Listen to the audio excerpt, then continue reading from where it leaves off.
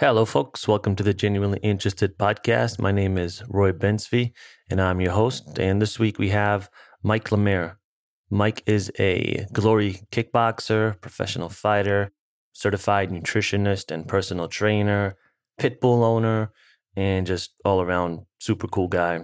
We had a lot of fun in this week's episode, just shooting the shit about fighting. Whenever I talk to fighters who are fight fans, it's a lot of fun because we obviously have the same interest. We're both fight fans, and it's fun to talk about future potential fights, future fights that are happening, past fights, especially Mike being from France. You know, we talked a little bit about the K1 era, which was one of the best eras of fighting. There's some amazing fighters that came out of that era, from Walkout to Masato and Andy Sauer, which I think that was a K1 Max. And then you had the K1, the big boys, from Peter Ertz to Bonyaski and Ernesto Hust and Badahari and just Sammy Shields, all these, monsters that came out of that era. And I think they really opened the door for maybe some of the fighters today. Some of them are actually still fighting, to believe it or not. I think I saw a fight by Jerome Lemaire, and he's like 47 or 48, and he's still fighting. And Gokhan Saki, obviously. So it was a lot of fun talking to him about all these fighters from the past and, what's happening currently in MMA and Glory and in Muay Thai and all these different aspects of the fight game. And, we talked a little bit about some potential fights and some fights that are coming up, like Mike Tyson and just a few of the MMA fights that are coming up and some of the big names in the sport, just to get a bit of his insight, how he sees the game. And yeah, it's always interesting to get an insight from someone who is on the inside and who is a professional fighter and has been doing this for a very long time and has just dedicated his life and his lifestyle around this. I think people don't understand what it takes. Like, you'll see a fight and it's, anywhere from 9 to 25 minutes, depending on what organization and what type of fight and etc. But there's months and months and months of hard work and fight camps and sparring and breaking stuff. And that's where the hard work comes in. The final product is just those few minutes. That's where all the accomplishment comes in. But the hard work is those months and months. And that's the behind the scenes stuff. And, that's why I do enjoy when fighters do put up behind the scenes stuff. And like, I think, a lot of them don't want to show too much of the sparring because they don't want to show maybe some of the technique and some of the stuff they're working on before fights. But I always love it. It's always interesting to get an insight as to what they go through with weight cuts and sparring and, drilling. And that's something I always enjoy. Mike and I had a really fun conversation. It was fun learning a little bit more about him, how he grew up, how he got into martial arts, because again, it wasn't super popular in France, and I still don't think it's that popular nowadays. And that's, I think, why eventually he had to move to California, because it was hard to potentially grow in France and become a professional fighter. And yeah, just kind of how he sees the sport right now, what is some of his future plans, what he thinks about some glory rules. And yeah, I think we had a lot of fun in this conversation. I think we'll definitely have to do it again in the future. And as always, guys, please share if you like this episode. Share it with your friends. Put it on social media. And as also, if you want to get in shape, definitely reach out to Mike. Look at his Instagram page. He's always sharing great tips about workouts, nutrition, how to get in shape. And he's also a personal trainer. So he does a 12-week program and he just shows you the ropes, what you need to do. He's with you throughout the whole process. And if you want that type of, or if you're looking for someone to really motivate you and drive you, Mike's definitely the guy. He's, the top of the heap, really breathes, drinks, lives, sleeps the lifestyle. And I think I think he would really help, especially during COVID times now when it's a little bit harder to get out and stay motivated. Gyms are closed. So give it a try. Check out his Instagram. And if you're interested, yeah, shoot him a DM. So without further ado, I hope you guys enjoyed this week's episode. Here is Mike Lemaire.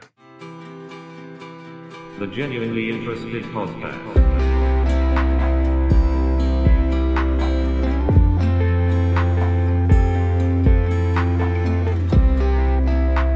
How you doing, Mike? I'm good, man. Thanks for having me. Yeah, it's a pleasure. I've wanted to talk to you for a while, man. I know you as a fighter, and I follow your Instagram, and I get inspired and simultaneously jealous because you're in top shape. I mean, you're in the 0.1% of people in top shape, I think, in the world. Like, it's next level.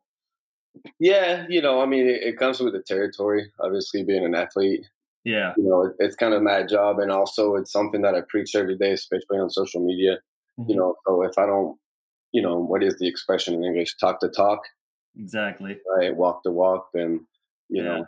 So yeah, I just lived a life, man. With age in this industry, as far as being a trainer, a fighter, a professional athlete, I just learned how to, I know my body a lot more nowadays, and I know that nutrition plays a big fact in recovery and all this. So and I'm always trying to educate myself and do some research constantly every day, reading books about nutrition and diet and exercises and then all this. And I went to school for that as well. So it's a passion of mine, trying to help people as well to my platform if I can and build my brand. And it's going well, and seems like a lot of people like really liking it. So that's awesome, man. Yeah, I mean, you have different types of athletes. Like, you're an athlete and completely jacked, like 0% fat, and then you have a Roy Nelson with the nice belly. Yeah, but here's the big hair.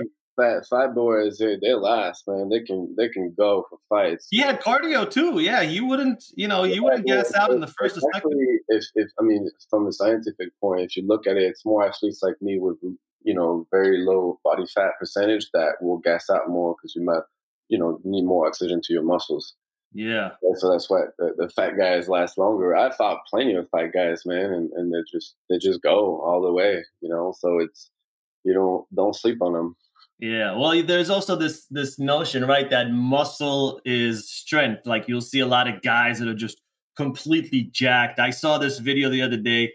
I think it was Bisping or someone. He posted it, and there was this bodybuilder. His muscles were just ridiculous, right? And he was punching pads, and you could just see he had zero power in every punch. He just had no idea how to throw. Yeah, but if you take it out of context, he's a bodybuilder, man. That's his body. Maybe he's doing it just for fun, for cardio. He's fucking around, like, I mean, I don't know if Michael Bisping posted that to bash him. I have no idea because I think it was just a joke. Yeah, it's a joke. Yeah, I mean, I've trained bodybuilders, man, like straight up for just cardio and shoulder endurance and all this, just for a different type of workout for them and just burn some more energy. And then obviously the technique is shit, man. They get too much muscle, man. It's very hard to be mobile.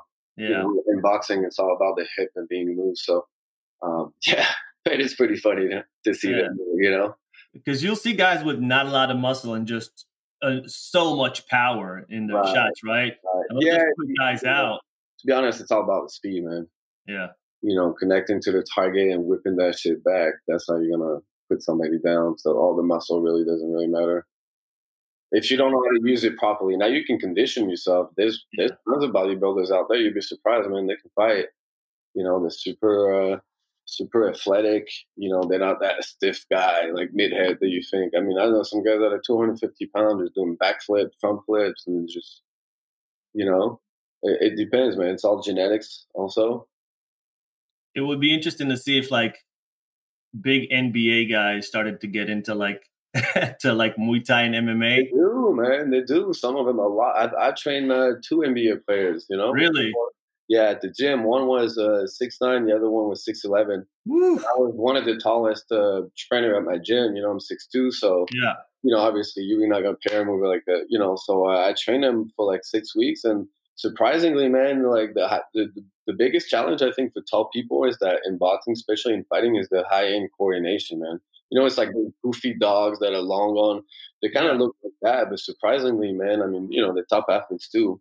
they're doing pretty really good. So I would be really scared of Muay Thai, man, with the knees, the elbows, and you Yeah, that's all. it's like a Sammy Schultz, right? It's like Yeah, he's exactly. so big. All he has to do is lift his leg, and he's kneeing you Oh, in the face. I told you this guy's 6'11", right? He's huge. Yeah. Do you remember that Korean guy also that fought in Oh yeah, yeah. He fought some small guy once. I forget who it was. Gokhan Saki fought him. Really? I never saw Mhm. that fight. Yeah, Gokhan Saki fought him. Man, he fought a bunch of dudes. But he wasn't that good because he's too slow, man. He was 400 pounds, No, he was 10 massive. 2. I think he had a I think it's called giganticism, if I'm not Yeah, mistaken. Bigfoot Silva also in the Yeah, UFC. Yeah, he has that as well, I believe. Like your face is like super like yeah. I flat think and huge. I think it's a genetic disease, Yeah, but yeah, he was. It's just Japan loves a freak show. They right. love the type of Yeah, especially in the 90s, man. That was the era of like, the sport of kickboxing was kind of like new. It's the golden era of kickboxing, man, the 90s. I grew up watching it, and same. then I got involved with like, man, Tyron Spawn, Gokhan Saki fighting on the same cars, in Muay Thai, John Wayne Parr and stuff like that. And then when you achieve that same level, fighting on the same cars, it's pretty amazing, man. And some of them are still going hard too. So Dude, man, I saw recently, and maybe this is someone that you kind of looked up to when growing up, but Jerome Lemaire, he's oh still fighting. He's like almost 50. I saw a fight that he yeah, had last year.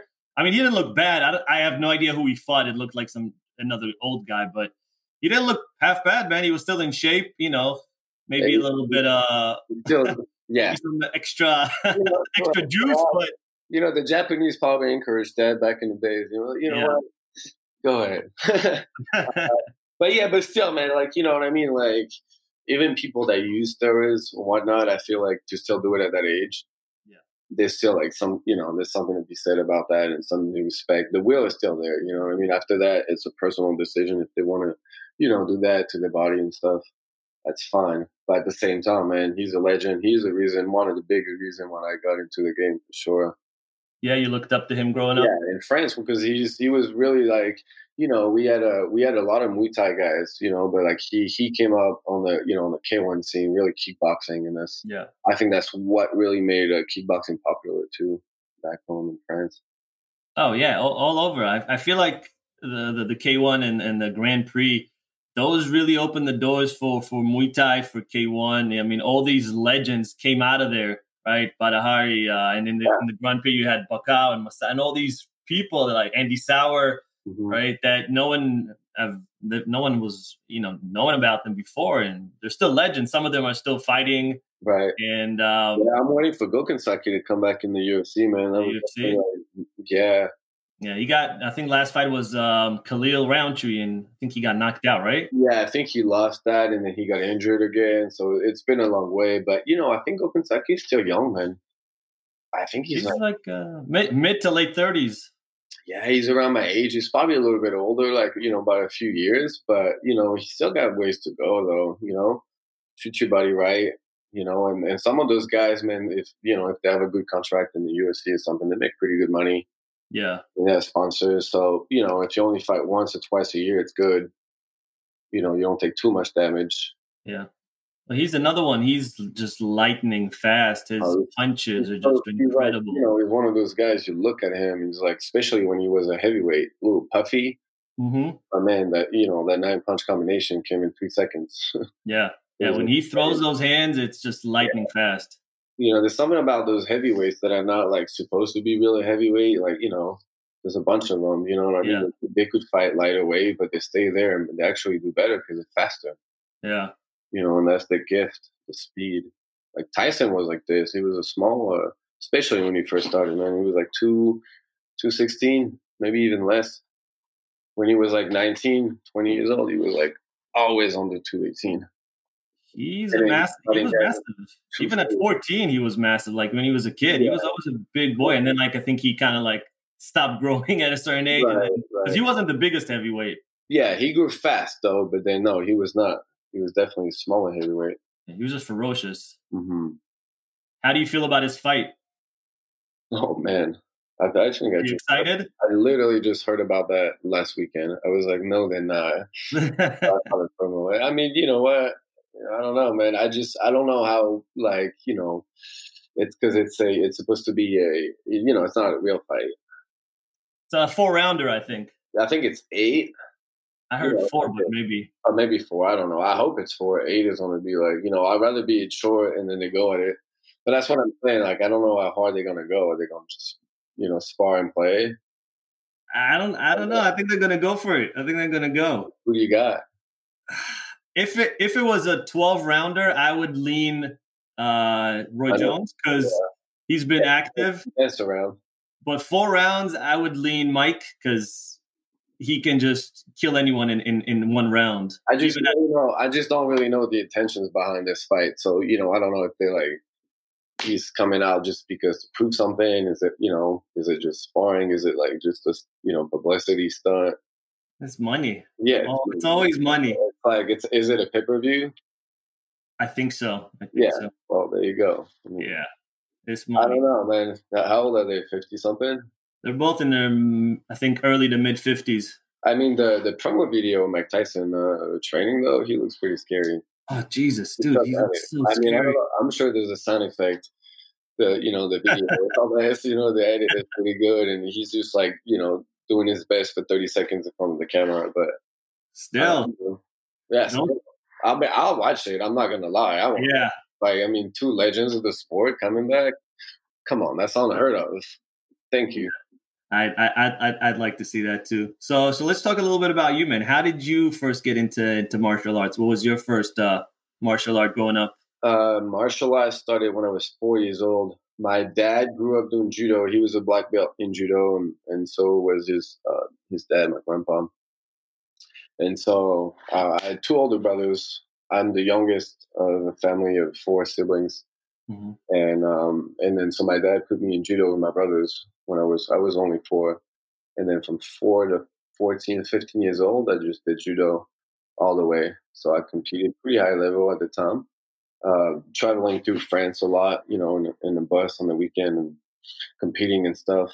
But I kind of got bored with it, or just kind of fell off. And I was 14, 15. I wanted to kind of party because in Europe you can go out and drink and stuff like that. So my mind was more on that, Yeah.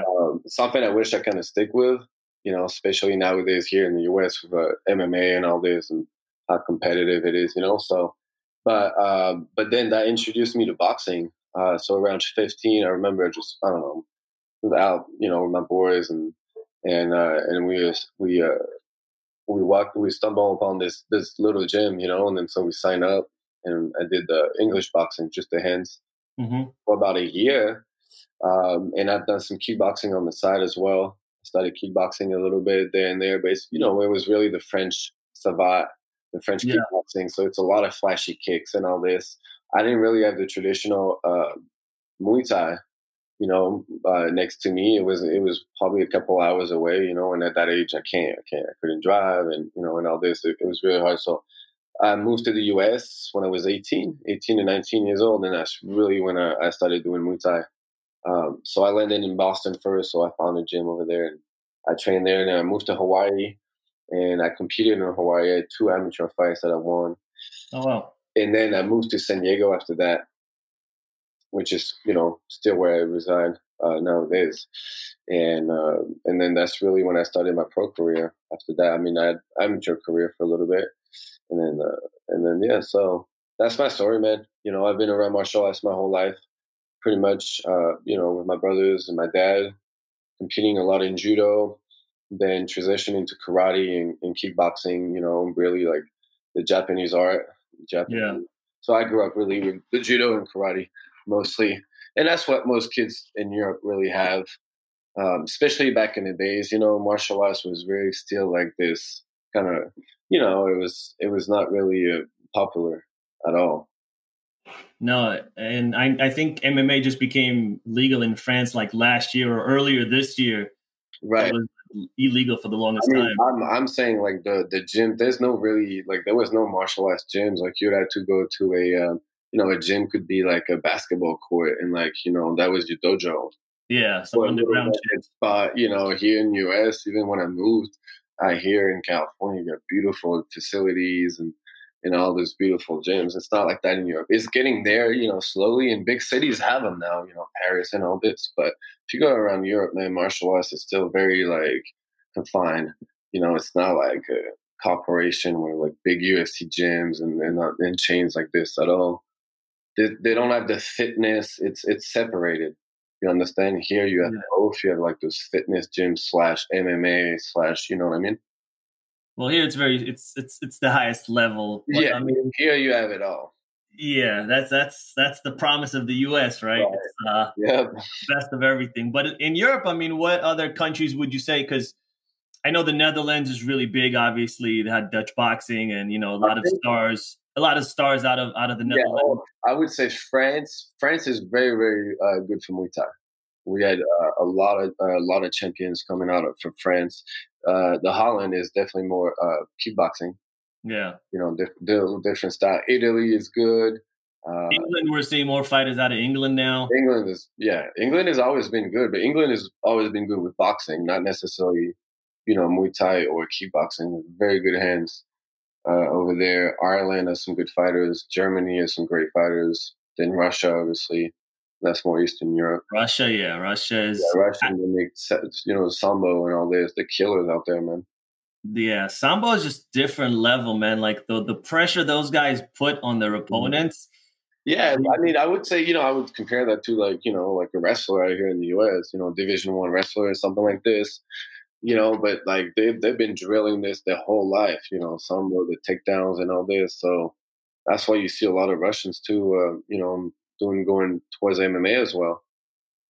But it's not even Russians, right? It's like Dagestanis. It's like this little Right. country, or they want to be a country within Russia, and they're putting wrestlers on their back. You see what Khabib does to high level jujitsu Yeah, guys, wrestlers. type of grappling for sure. It's definitely closer to judo, I would say, than wrestling. Yeah. Do you have any desire to try to do MMA at some point? Hmm. Yeah. I think so. I think it's always been the big question for me is like when I moved to the U.S. and especially here in California, in San Diego, I was like, there was nothing really for Muay Thai. And I wanted to say really pure Muay Thai. It was a lot harder. There was not that many gyms, and MMA was really like kind of the way to go.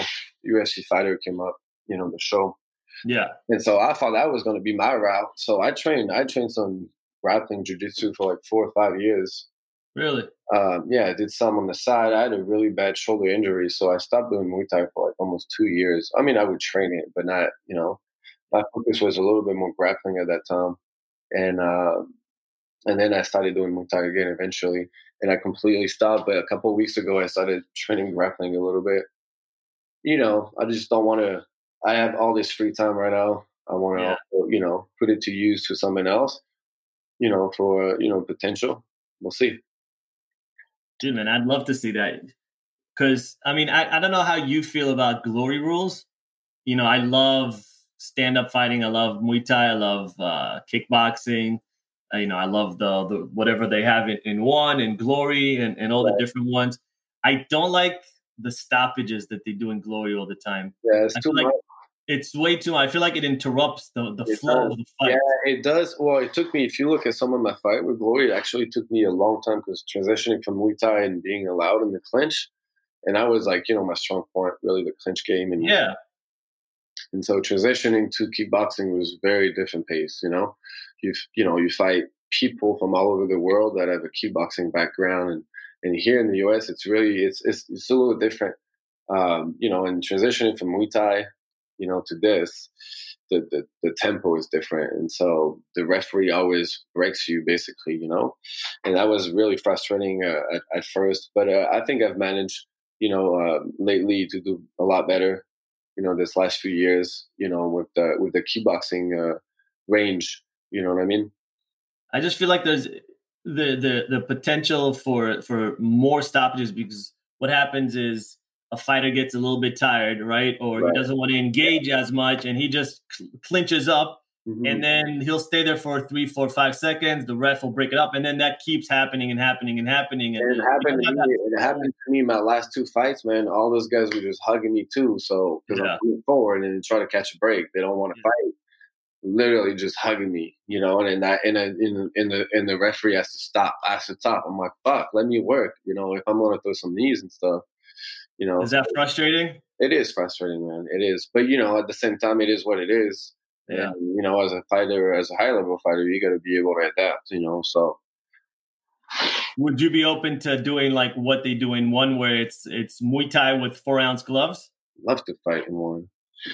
Now, honestly, when it comes to Muay Thai, man, it really depends. Kickboxing pays more.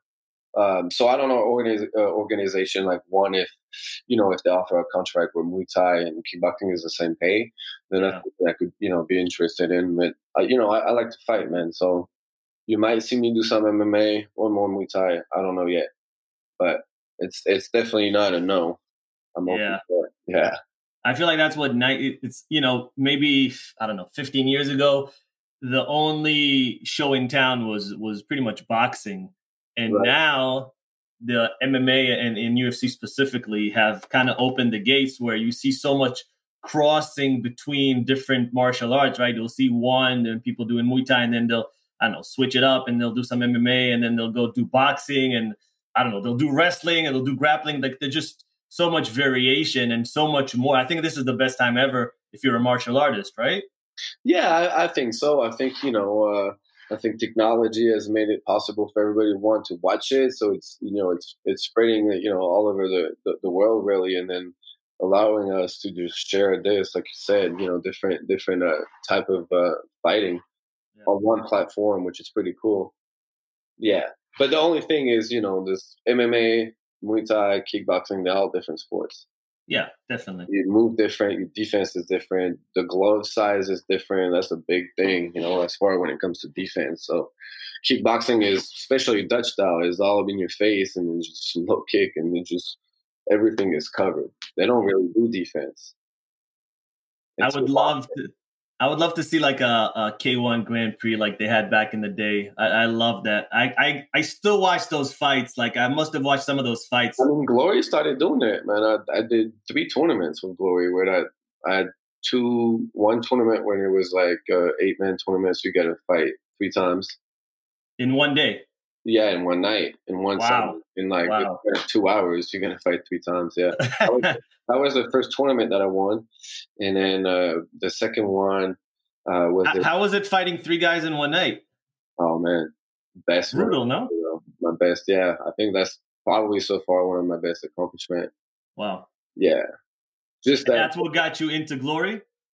Yeah, that's what got me the contract with Glory. Glory was scouting in each country basically, and then they threw a middleweight tournament at the time, and you had to fight 3 times, make 20K, and so at the time it was good, man.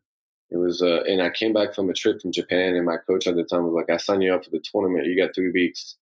Let's get ready, get on the treadmill." And I was like, I did party for New Year's pretty hard, and in Tokyo and all this, and so I came back and oh shit, we fight. And then so I told some of my friends back home about it, and they were like, "Oh man, we want to come and see you live. We've never seen you fight." Yeah. All my best friends back home, so they all flew to see me in LA fight. So that night was pretty cool because that's the first time they came to the US. Yeah. First time seeing me fight, so it was a very good night. We went to Vegas the same night after that. And they saw you crush it, win 3 fights in one night. Yeah, and so that's what got me into Glory. And then so Glory at first they had those tournaments. They had like a $400,000 tournament for the heavyweight, and it would go down a little bit as the weight class would go down.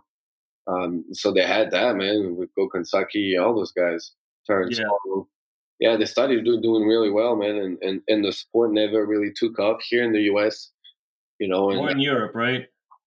Well, in Europe it's doing a lot better. Yeah. And that's why you see most of the cars, it's not a lot of American kickboxers, so, it's very hard out here in the US if you're, a top kickboxers to like really make it. because they really push the Europeans a little bit more. So that's why that market up in Asia with one championship is very interesting too. Explore different markets. Yeah, one is great. I really I love enjoy what you watching. do. Yeah. So I mean, you had that great fight against Kamosi, who was, he used to be a UFC guy, and I think there was a lot of hype behind it because he comes from the UFC and because he's a big name. How was that fight? Oh, it was fun, man. I like Chris. Chris is a cool guy. Yeah, it seems like it. And plus he played the part, man. He played the hype good as far as like the UFC pushing him and Yeah. the trash talking. I thought that was fun. At first I was like, who is this guy? Coming from the UFC, because we all know that striking for kickboxing and striking for the UFC is completely different. So, Yeah. but he knows that as well. You know what I mean? So it was all fun. Chris was tough, man. Definitely can take a punch because I went off on him. Really? He was just a lot bigger than me, man. That was my last fight at 187, actually. 187 pound. That was the decision after this fight, man. Like this, I think Chris Camose probably would have been 220 that night. Easy. I was like barely 200 pounds. Really? So after rehydrating and all this, and Yeah. 195 probably, I think I was. You know what I mean? So there's 20-pound difference there between me and him, and I felt that, especially against the ropes. He would use the shoulder roll a little bit, MMA style. Yeah. Yeah. Anyway, me and Chris still talk to this day, man. Really? Yeah, he's cool, man. Nothing but respect to him, man. To do what he did, also to come from the USC and come into kickboxing and still fighting also MMA as well. That's something you got to respect, man. There's not a lot of people that cross over like that from one sport, especially at a high level. Yeah. The high level MMA, high level kickboxing, high level even possible boxing. That's pretty cool. Yeah. I feel like someone like Edson Barboza could do really well in Glory. He's one of my favorite fighter, actually. Like if you look at for the most part, most of his losses are people who either wrestlers or high level jiu-jitsu guys that put pressure and take him to the ground, like a Kevin Lee, right? Or I forget. His losses were close every time. I mean, he's always giving somebody a fight, man. He can. Yeah. I love his style. Yeah, he's definitely one that I kind of like to watch in MMA for sure. Yeah, I'd love to see him in just like a only stand up. Yeah, but that's the thing. But it's just the defense is different, man. So if you're not used to also that big pressure and being able to cover like this, like kickboxing is different. Yeah, you can't cover as much with the 4-ounce gloves. Exactly. So those guys, they move a lot more, and it's different. It's different sport. Yeah. I saw that the Glory said that they're coming back. I think today they announced. Are you trying to get a fight? Yeah, man. Well, here's the thing. Well, Glory technically just got rebought by another company. Oh, really? Mm-hmm. So with that being said, I still have 2 fights on my contract for the remaining of the year, but I don't know. That's going to be very tough to do. So I'm not too sure what's going to happen with me and Glory in the near future. So they're going through some management issues. Yeah, they have, in this crisis, the virus just really hurt them bad. I'm sure, just like me, they have a lot of athletes to, to pay. Yeah. And, not being able to put out events, they can't. So I think, that to, get some help. And so I don't really know, man, but I just don't know if even this new company really is going to really push kickboxing that much more than Glory did. I don't know what's going to be the major difference here. So for me to stay with that, organization, I don't know. I have to see. What would you like to see Glory add? Like, would it be, I don't know, elbows? Would it be, maybe 30 seconds in the clinch? Would it be would there be rules that you would like them to change? Yeah, I mean, I got really used to them. As far as elbows, that's a different sport. That would be Muay Thai. So you can't, it's a kickboxing organization. Elbows could not happen. And the reason why they don't do elbows is because elbows are just, even though you don't knock somebody out, the fight is stopped in the first round, and it's a show business. That's what kickboxing is. It's a fast pace. Just bang it out, just go. That's what it is. They teach you to just go. Even before the fight, I always tell you, just go. don't hold on, like they tell you this, so they warn you, Yeah. But then you see a lot of, especially here in the US or, up and coming fighters that are coming from a Muay Thai background, try to make it to kickboxing, like I did, and kind of struggling a little bit against, maybe Europeans or, another style. It takes some time to really transition. But I would like to see them maybe a little bit more, with the clinch work, a little bit more time maybe before the release. But that's something that each referee is different on it. It's not so much the rule that Glory has; it's more the referee. There's referees that will leave you working the clinch surprisingly longer than others. You know what I mean?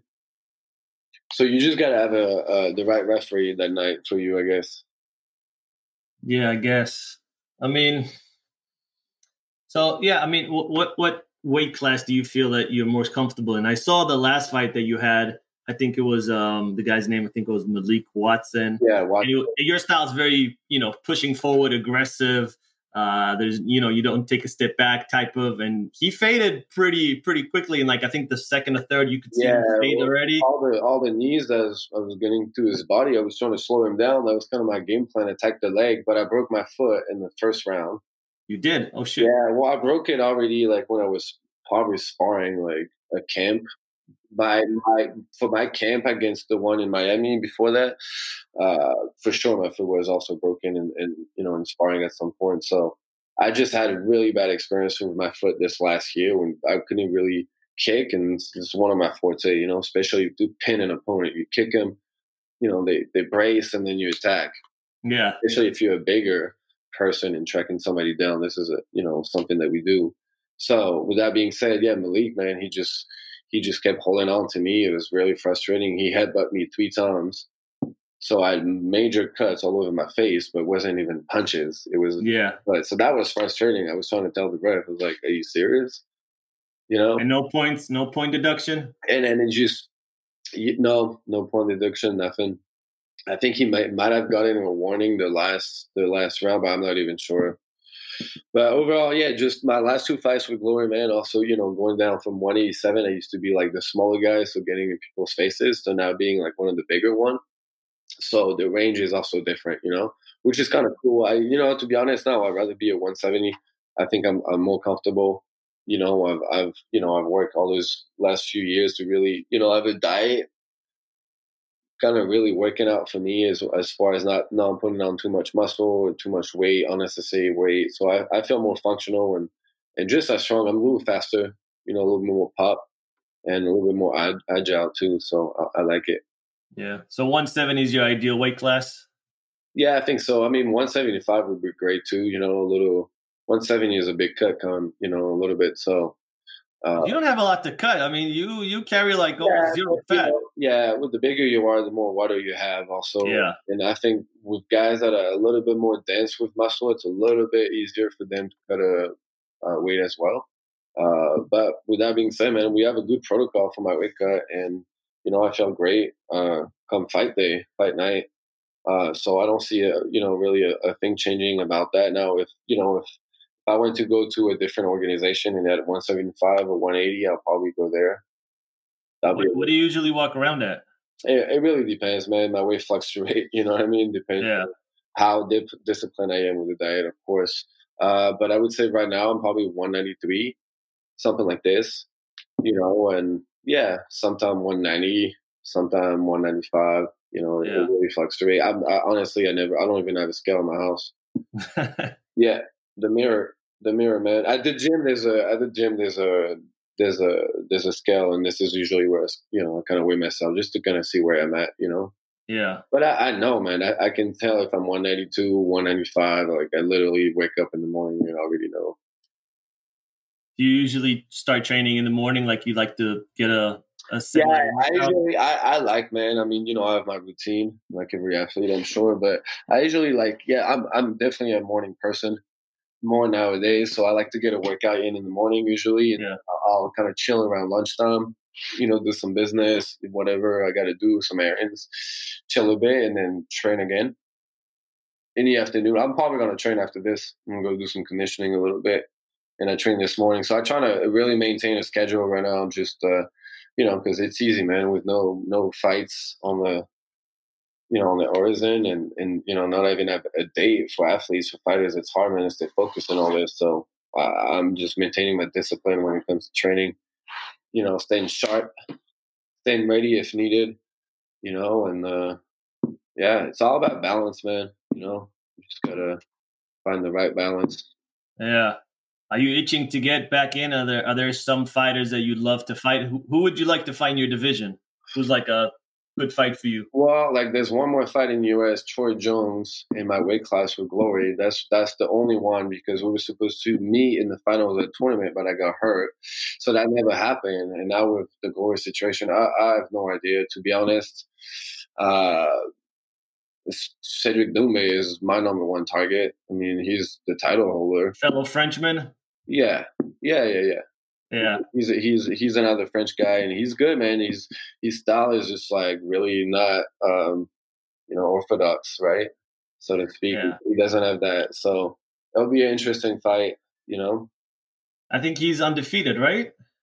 I believe I don't know. I'm not sure, man. I don't want to batch his record or say something wrong. So yeah, no, he's a super exciting fighter. He's he's cool, man. Like he's I like to fight him. I like to fight Groenhart. Okay. All those top three. There's that British guy that just won against Haru that I want to fight too. He's like the number one over there in England. So. Yeah, I like to fight all those guys, man, whether it's with Glory or ONE FC, whatever. Yeah. Who what did you think of the Badr Hari Rico fight? It was beautiful. Badr Hari is such a legend. Yeah, you like that fight? Man. I mean, Rico is I don't know. Rico is good, and Badr Hari just put it on him. You just still have that killer instinct, man. It's crazy. Yeah, I mean, I don't know what happened to his leg or to his. Yeah, that was very weird, man. That was very freaky. I mean, that was gonna be over. Like Rico was out. All he had to do was just like get up and then finish him. Yeah, I guess his ligament in the foot got torn or something. Did they ever release? Because I've never I never followed up. I never actually heard what happened to his leg. Yeah, I'm not too sure. I think he posted pictures of the hospital and something. He said his ligament was something went off, but who knows? No idea. Badr Hari, man, he's a legend, man. He's known around the world for sure. As far as kickboxing, he's a legend. Yeah. Yeah. I mean, I'm sure those guys made like a nice chunk of change on that fight. Well, I mean, and those guys carry the sport though, and that's why also I'm thankful for both of them, because if I wasn't for a big heavyweight fight like that, where like even boxers are looking at it, where MMA fighters are really looking at it, like you know what I mean, when celebrities are like attending the event and stuff like that, that's good. That's what we need. Yeah. But unfortunately, it's not like that all the time. So. No, but I do think it's, and I see this in MMA as well. There's a lot of stock being put on the cult of personality. You have to be entertaining. Like being a good fighter is great, right?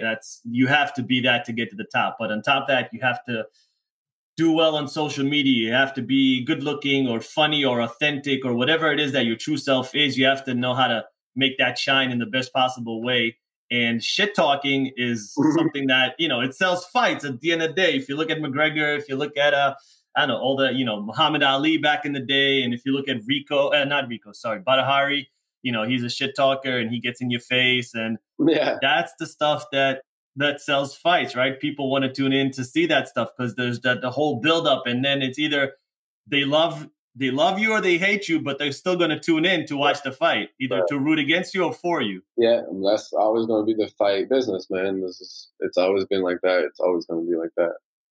But there's cultures that are different. Like if you go to Japan, man, and you fight over there, because I've been there in Tokyo and I watched for New Year's.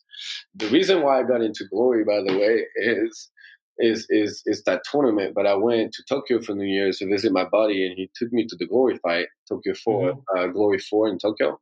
Yeah. So we watched those fights, and the next day I went to the temple and I prayed and I said, this year I want to become part of Glory because I just seen the fight last night, and I want to be a Muay Thai world champion.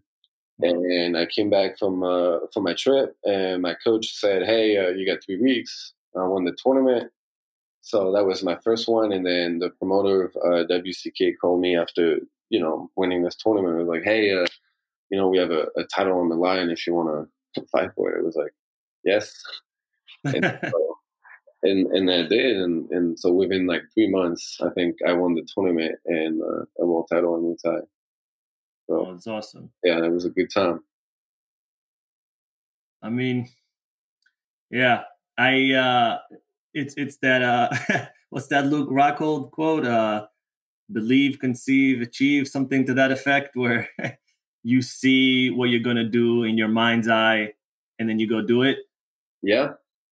Yeah, I think McGregor, for all his faults, I think there's a few things that Conor McGregor did in the fight game that are absolutely amazing. And like you said, like you were talking about Badr Hari and Rico, like they carry the sport.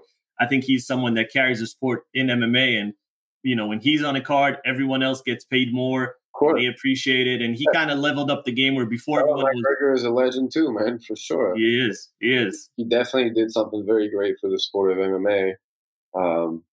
Whatever you think about him, I like him. I think he's a great fighter. I like him, yeah. And he's actually, what he says is he's smart, man. He's got a really good fight IQ.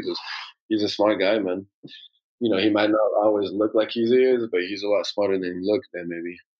No, he's a very intelligent guy. Yeah. Sorry. He's calculated. Yeah. Yeah. And now, what I was going to say was I was watching him because I've been watching MMA for a long time, and I watched his first fight, and then I found him on YouTube, and I was watching like the behind the scenes and the first 2 or 3 fights. I think his fight, I can't remember exactly, but I believe second or third, I think it was Marcus Brimage, and I believe he was in Ireland. I could be mistaken, but I believe that's what it was. And he was in the hotel room and he was showing the camera the book The Secret, and he was saying like he's been reading this for a long time and he was envisioning himself achieving these things, and now he's doing it. But it's again, like, you didn't really see fighters talk about that kind of stuff 5, 6, 7, 8 years ago, and he was one of the first that was pretty much like not ashamed to do these type of movements that he was doing, or talk about business, or come like in suits. So he really changed the game. And again, it goes back to being authentic. Like he shined who he was in a very good way. Right. I agree. Yeah. So, I mean, as far as pay, I know there was a big pushback in MMA, and there's John Jones and Namaz and all these people that were just not willing to fight because essentially they said that they're not getting paid enough. And there was a trend for a while of people that were just not going to fight if they didn't get paid their worth. Is there the same type of pushback in Glory and in kickboxing, or are you not really seeing that? Yeah, definitely, 100%. Yeah? Yeah. There's fighters saying that? Yeah, of course. All of us. Yeah, man. I mean, this is the fight game too, though. It's just like, it's always going to be like that, especially, I mean, the hardest is really more like when you're up and coming, because the way it really works when you're up and coming professional fighter, if people don't know, it's, first of all, you don't make shit. 2, it's mostly ticket sales, so, and it's promoters will get you on the card if you can sell tickets. Really? So then if you a shy fighter, for example, you don't have a social media, it's not really your thing, but you're a killer, it's going to take you a long time and, to really like shine, I guess, so to speak. So yeah, that's the way it works, man. So until you land with a big organization, it's just not, and that's why everybody's, trying so hard to get to that level. But even to that level, man, it's always going to be about money and how much they can squeeze out of you, of course. Yeah. Does Glory allow you to wear sponsors, unlike the UFC that doesn't allow that anymore? Mm-hmm. Yeah, I have Monster Energy, my sponsor. That's awesome. I usually, wear with them.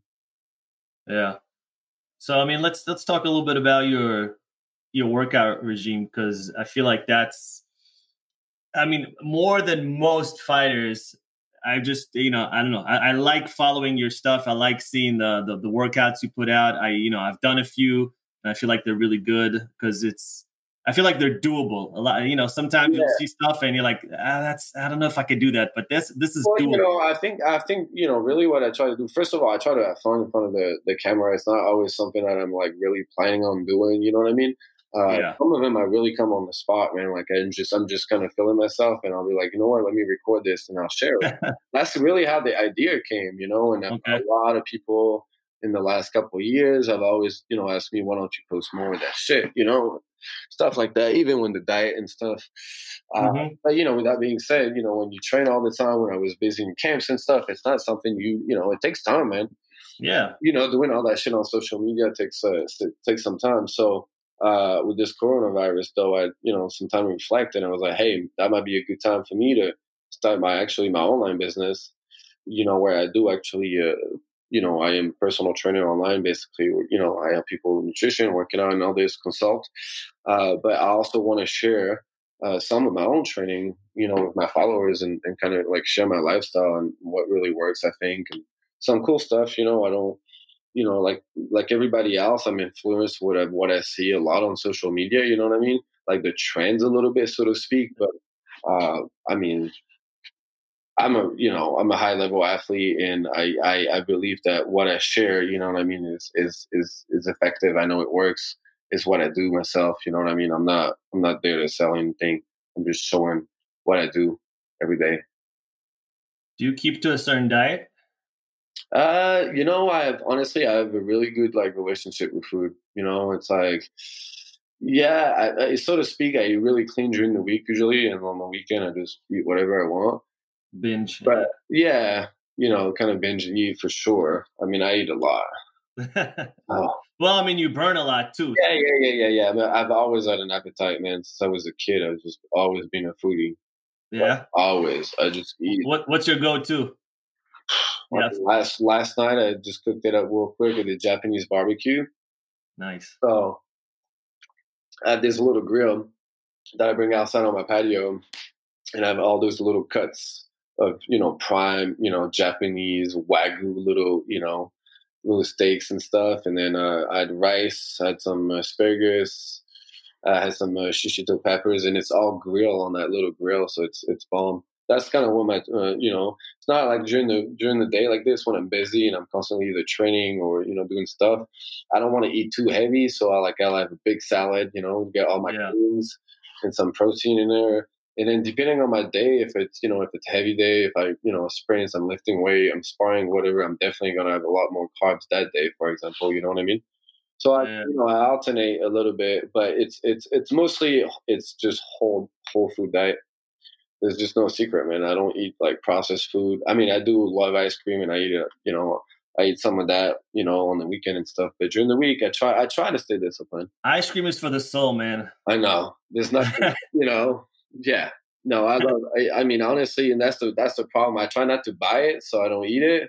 Yeah. Because at night, sometimes, you open the freezer and you see the ice cream, and you're like, if I start, the pint, it's done. Oh, dude, I'm the same. There's no way I'm going halfway back in the freezer. I can hear it. I can hear the ice cream like whisper from the fridge, like, "Come eat me." I'm like, and I just like, I can't stop either. It's a problem. Yeah, me too. Ice cream is definitely my vice. It's probably something I eat at least once or twice a week. I don't condone it, but because there's a bunch of sugar in there, and Yeah. it's really bad for you, but it's delicious. Yeah. No, it evens out in the end, man. It's Yeah, it evens out, man. Like I said, that's why I'm all about balance. Even like some of my clients, I'm not like, I'm not like, I've never been the type of person I've never myself counted my calories at all. Like ever, Yeah. not once, not even once. Like counted, like even for a fight, I just go like the way I look, the way I feel. I just know all those things. Now I do calculate for my clients and stuff like that. That's different, But for me, I've been doing this, for the last 15 years, even more, Yeah. cutting weight and stuff. I don't really need it. it just seems like so tedious and laborious to count your calories and like every single like I try to eat healthy. Like obviously I binge once in a while and I don't keep to it. And I just feel like people who try to keep to like this super strict regiment of diet, Right. it's not sustainable. Eventually they're gonna fall off. So like you might as well just give yourself a little bit of, leeway here and there. Just enjoy. And that's what I try to represent, man, with, with me being my, my brand is, Yeah. it's like I have a balanced lifestyle. I drink wine and I post about it. Like, maybe some other natural stuff, I'm all for balance, man. And moderation, like, so like that bodybuilding lifestyle with everybody's like, logging their food and tracking this. It's good for a while. If you've never done it, I have clients, they need to do it at first because they want to, they want to like a new lifestyle. And that's what they're doing. That's when they need to do it and learn how to do it. I know how to do it. Some people don't. So once you learn your body, you don't really need that. Now for bodybuilding and all this, that's the way they make a living is different. But for me, I'm a professional fighter and, and I'm in shape, just that discipline, good diet and genetics, man. It's hard work, diet, and just consistently to like the last 20 years of my life. Dude, how do I get abs? I've been trying to get abs for like the last 10 years, right? Is it you do it? Is it more food or is it more working out? Let's see those abs then. Dude, man, I run. Like I don't, this month I've probably ran. Last time I checked, it was around 30 something miles so that's far. A mistake. You're doing running. Yeah, you're doing way too much cardio. That's the thing. Like people think that like running like 5. Well, that's the only thing, right? Everything else is closed. There's no gyms. That's them telling that doesn't work. I mean, it will keep you lean. It doesn't mean it's going to burn the fat. Okay. It's different things. You can get fucking skinny as fuck running. So give us tips. Give us some tips. It's what you eat, man. It's what you eat and it's what you do. It's the type of workout you do. So if you want to just burn some fat, first of all, you got to get some up. Do you lift weight? Okay, well, if you don't lift weight, it's going to be harder to like some abs. And it's doable, but do you do like body weight push-ups and stuff like that at least? No, I don't want to be muscular. I don't want to be. No, I'm not. So you're not gonna get crazy jacked. I'm just saying, if your diet, you want to do a body composition. You know what I mean? But for you, if you're constantly running all those years and it's all you've been doing, your body is not changing. It's for a reason.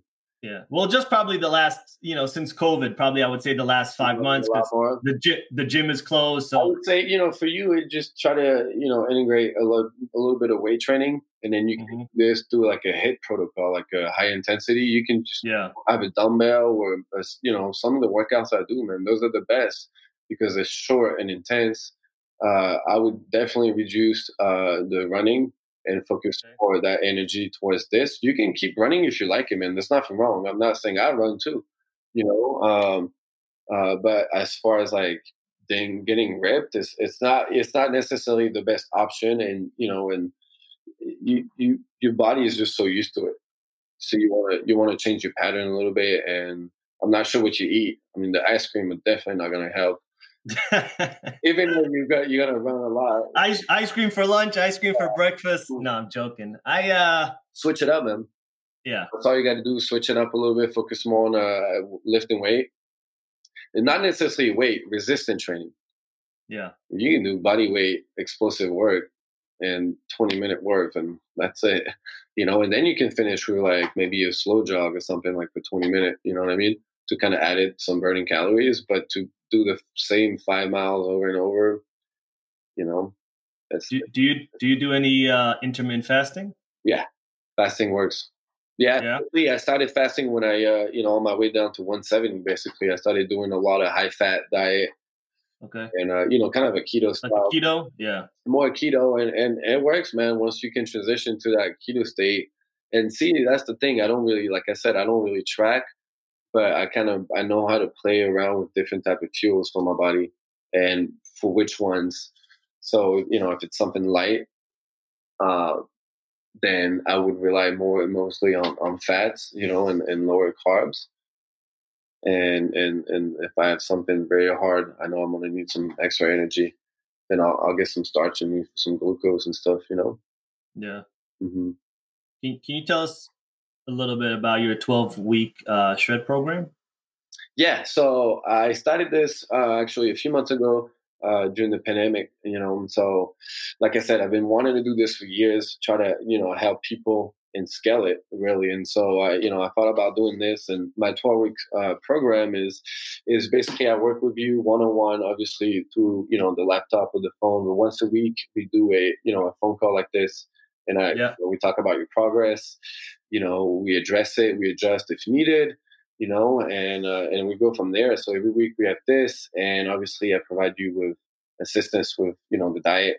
So there's different phases that I have my client, depending on your goals and needs, because I have athletes and I have just the average mom who wants to lose 30 pounds, and Yeah. you know what I mean. So it's really different, and this is why it's kind of I like the personal touch where like I get on the phone with you or a FaceTime convo or something like this, and you can talk to me, you can pick my brain, and I'm just always transparent and very very honest with who I train, and I take pride in that and just trying to really help them get better. So you have nutrition, you have your workouts, and once a week we meet all together, and this is for 12 weeks. And I think it really helps when you have some sort of accountability, right? Like when there's a coach I think like yourself. Yeah. Like if it's just me running, I can slack. But if I know, oh, okay, I got a quote unquote report to you at the end of the week, I won't slack off. I'll take that responsibility and do what I need to do. Yeah, everybody's different, man. Like, I mean, there's so many apps out there, and most of my clients that come to me, they just struggle because they scroll through social media all day and try to find the perfect workout, and it's like, yeah. So there's people that do well with just an app that tells you what to do, and that's it, and it's cheaper and all this, and if not, there's trainers like me that provide that kind of service when I'm with you all the way, through emails or a FaceTime convo that we have and all this. And I literally show my clients what I eat, what I take supplements wise, really what works. Yeah. And some of them take them, leave them, and but so far I've been having great results, man. All my clients are really satisfied. So it's been fun. It's been a good balance for me in between my training sessions and stuff as well. Keeping me busy. So I'm grateful for it. Yeah, guys, you should definitely try it out if you're interested, because I'm telling you, this dude is shredded.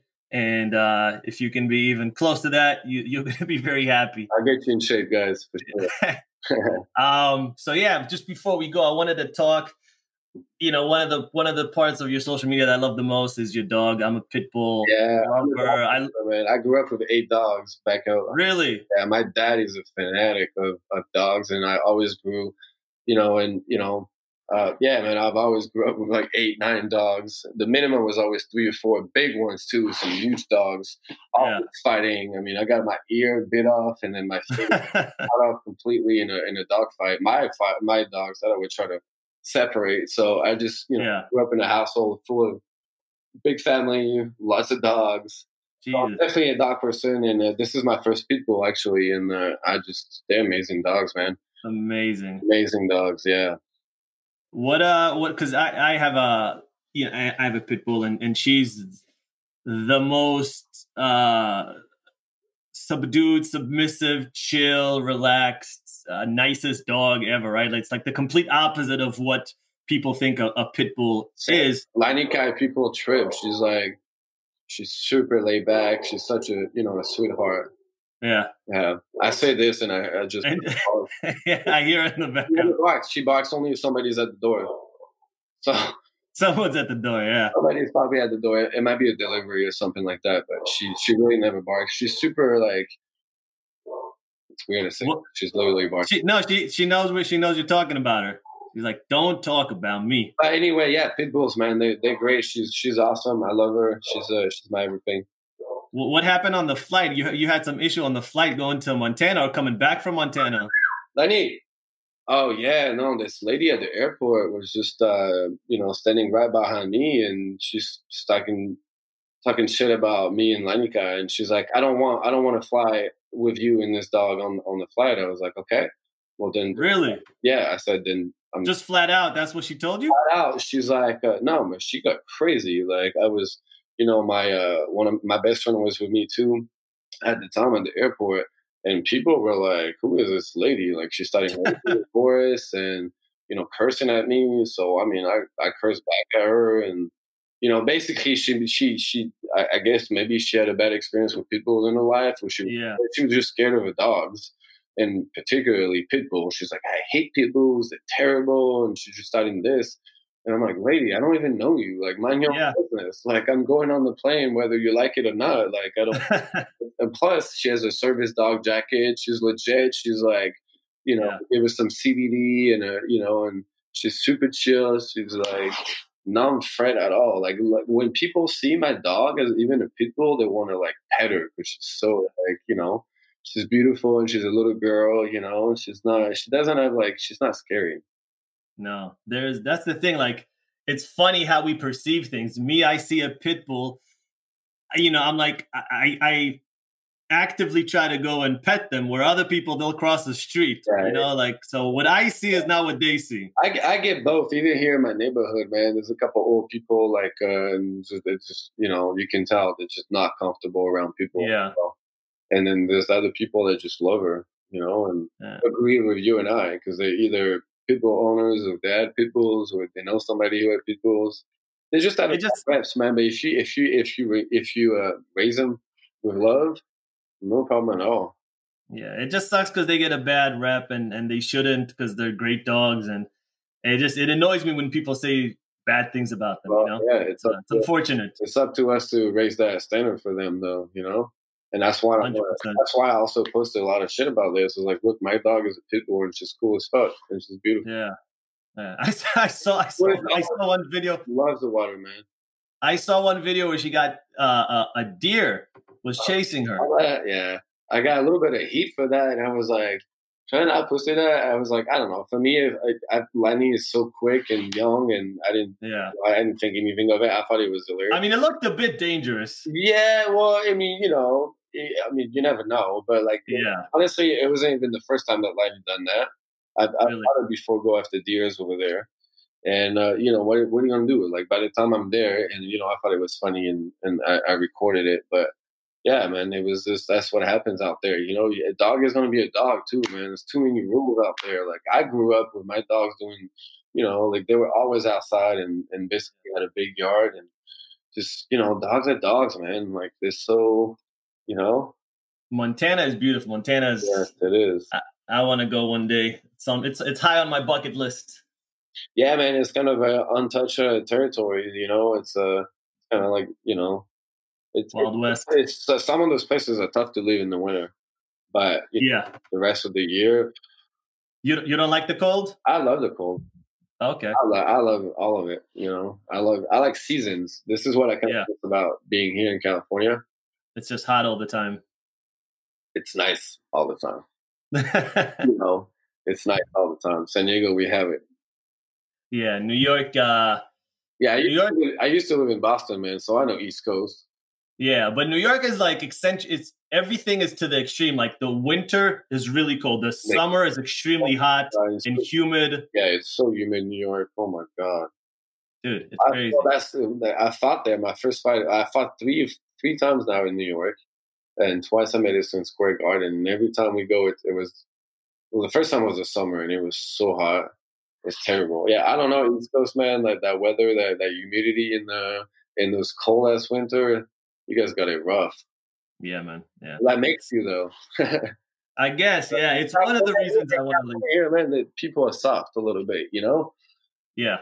People. It's super liberal. It's like it's such a it's laid back. It's all this, but everybody gets hurt about anything, and Oh, it's the same in New York. I mean, in New York, it's a little bit more brash, I would say. People don't get hurt as much, but you're definitely seeing it more. I think like if you go to the big metropolitan cities, you're kind of going to get the same person throughout the U.S. right now. Of course. Especially like in the younger ages, where just everyone gets offended by everything you say. Everybody has something to say, and everybody's get hurt. Yeah, and everyone's got a voice on social media, and it's amplified. Yeah, that's the word. All right, my man. I really appreciate the time, man. Thanks for having me, man. That was fun. Yeah, I had a blast, and we'll do it sometime again. 100%, 100%.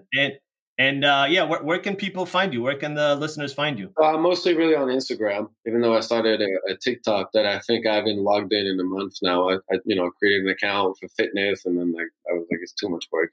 I think they're going to cancel it in the U.S. anyway. Yeah, I don't. For now, I don't really care. But anyways, Mike Lemaire. So MikeLemaire, just attach at Instagram. Yeah, guys, and look him up if you're interested in through COVID, getting fit, getting in shape. He's the man. Yeah, just follow me on Instagram. Just I post a lot of tips when it comes to diet. Some nutrition, some exercises, or just kind of like behind the scenes, some of my days, sometimes a little bit, as an athlete and stuff. So it's pretty cool. Yeah, cool, man. And I'm looking forward to your next fight, hopefully this year. Yeah. Any luck? I hope I can squeeze one in, man. But yeah, I'm going with the flow, man.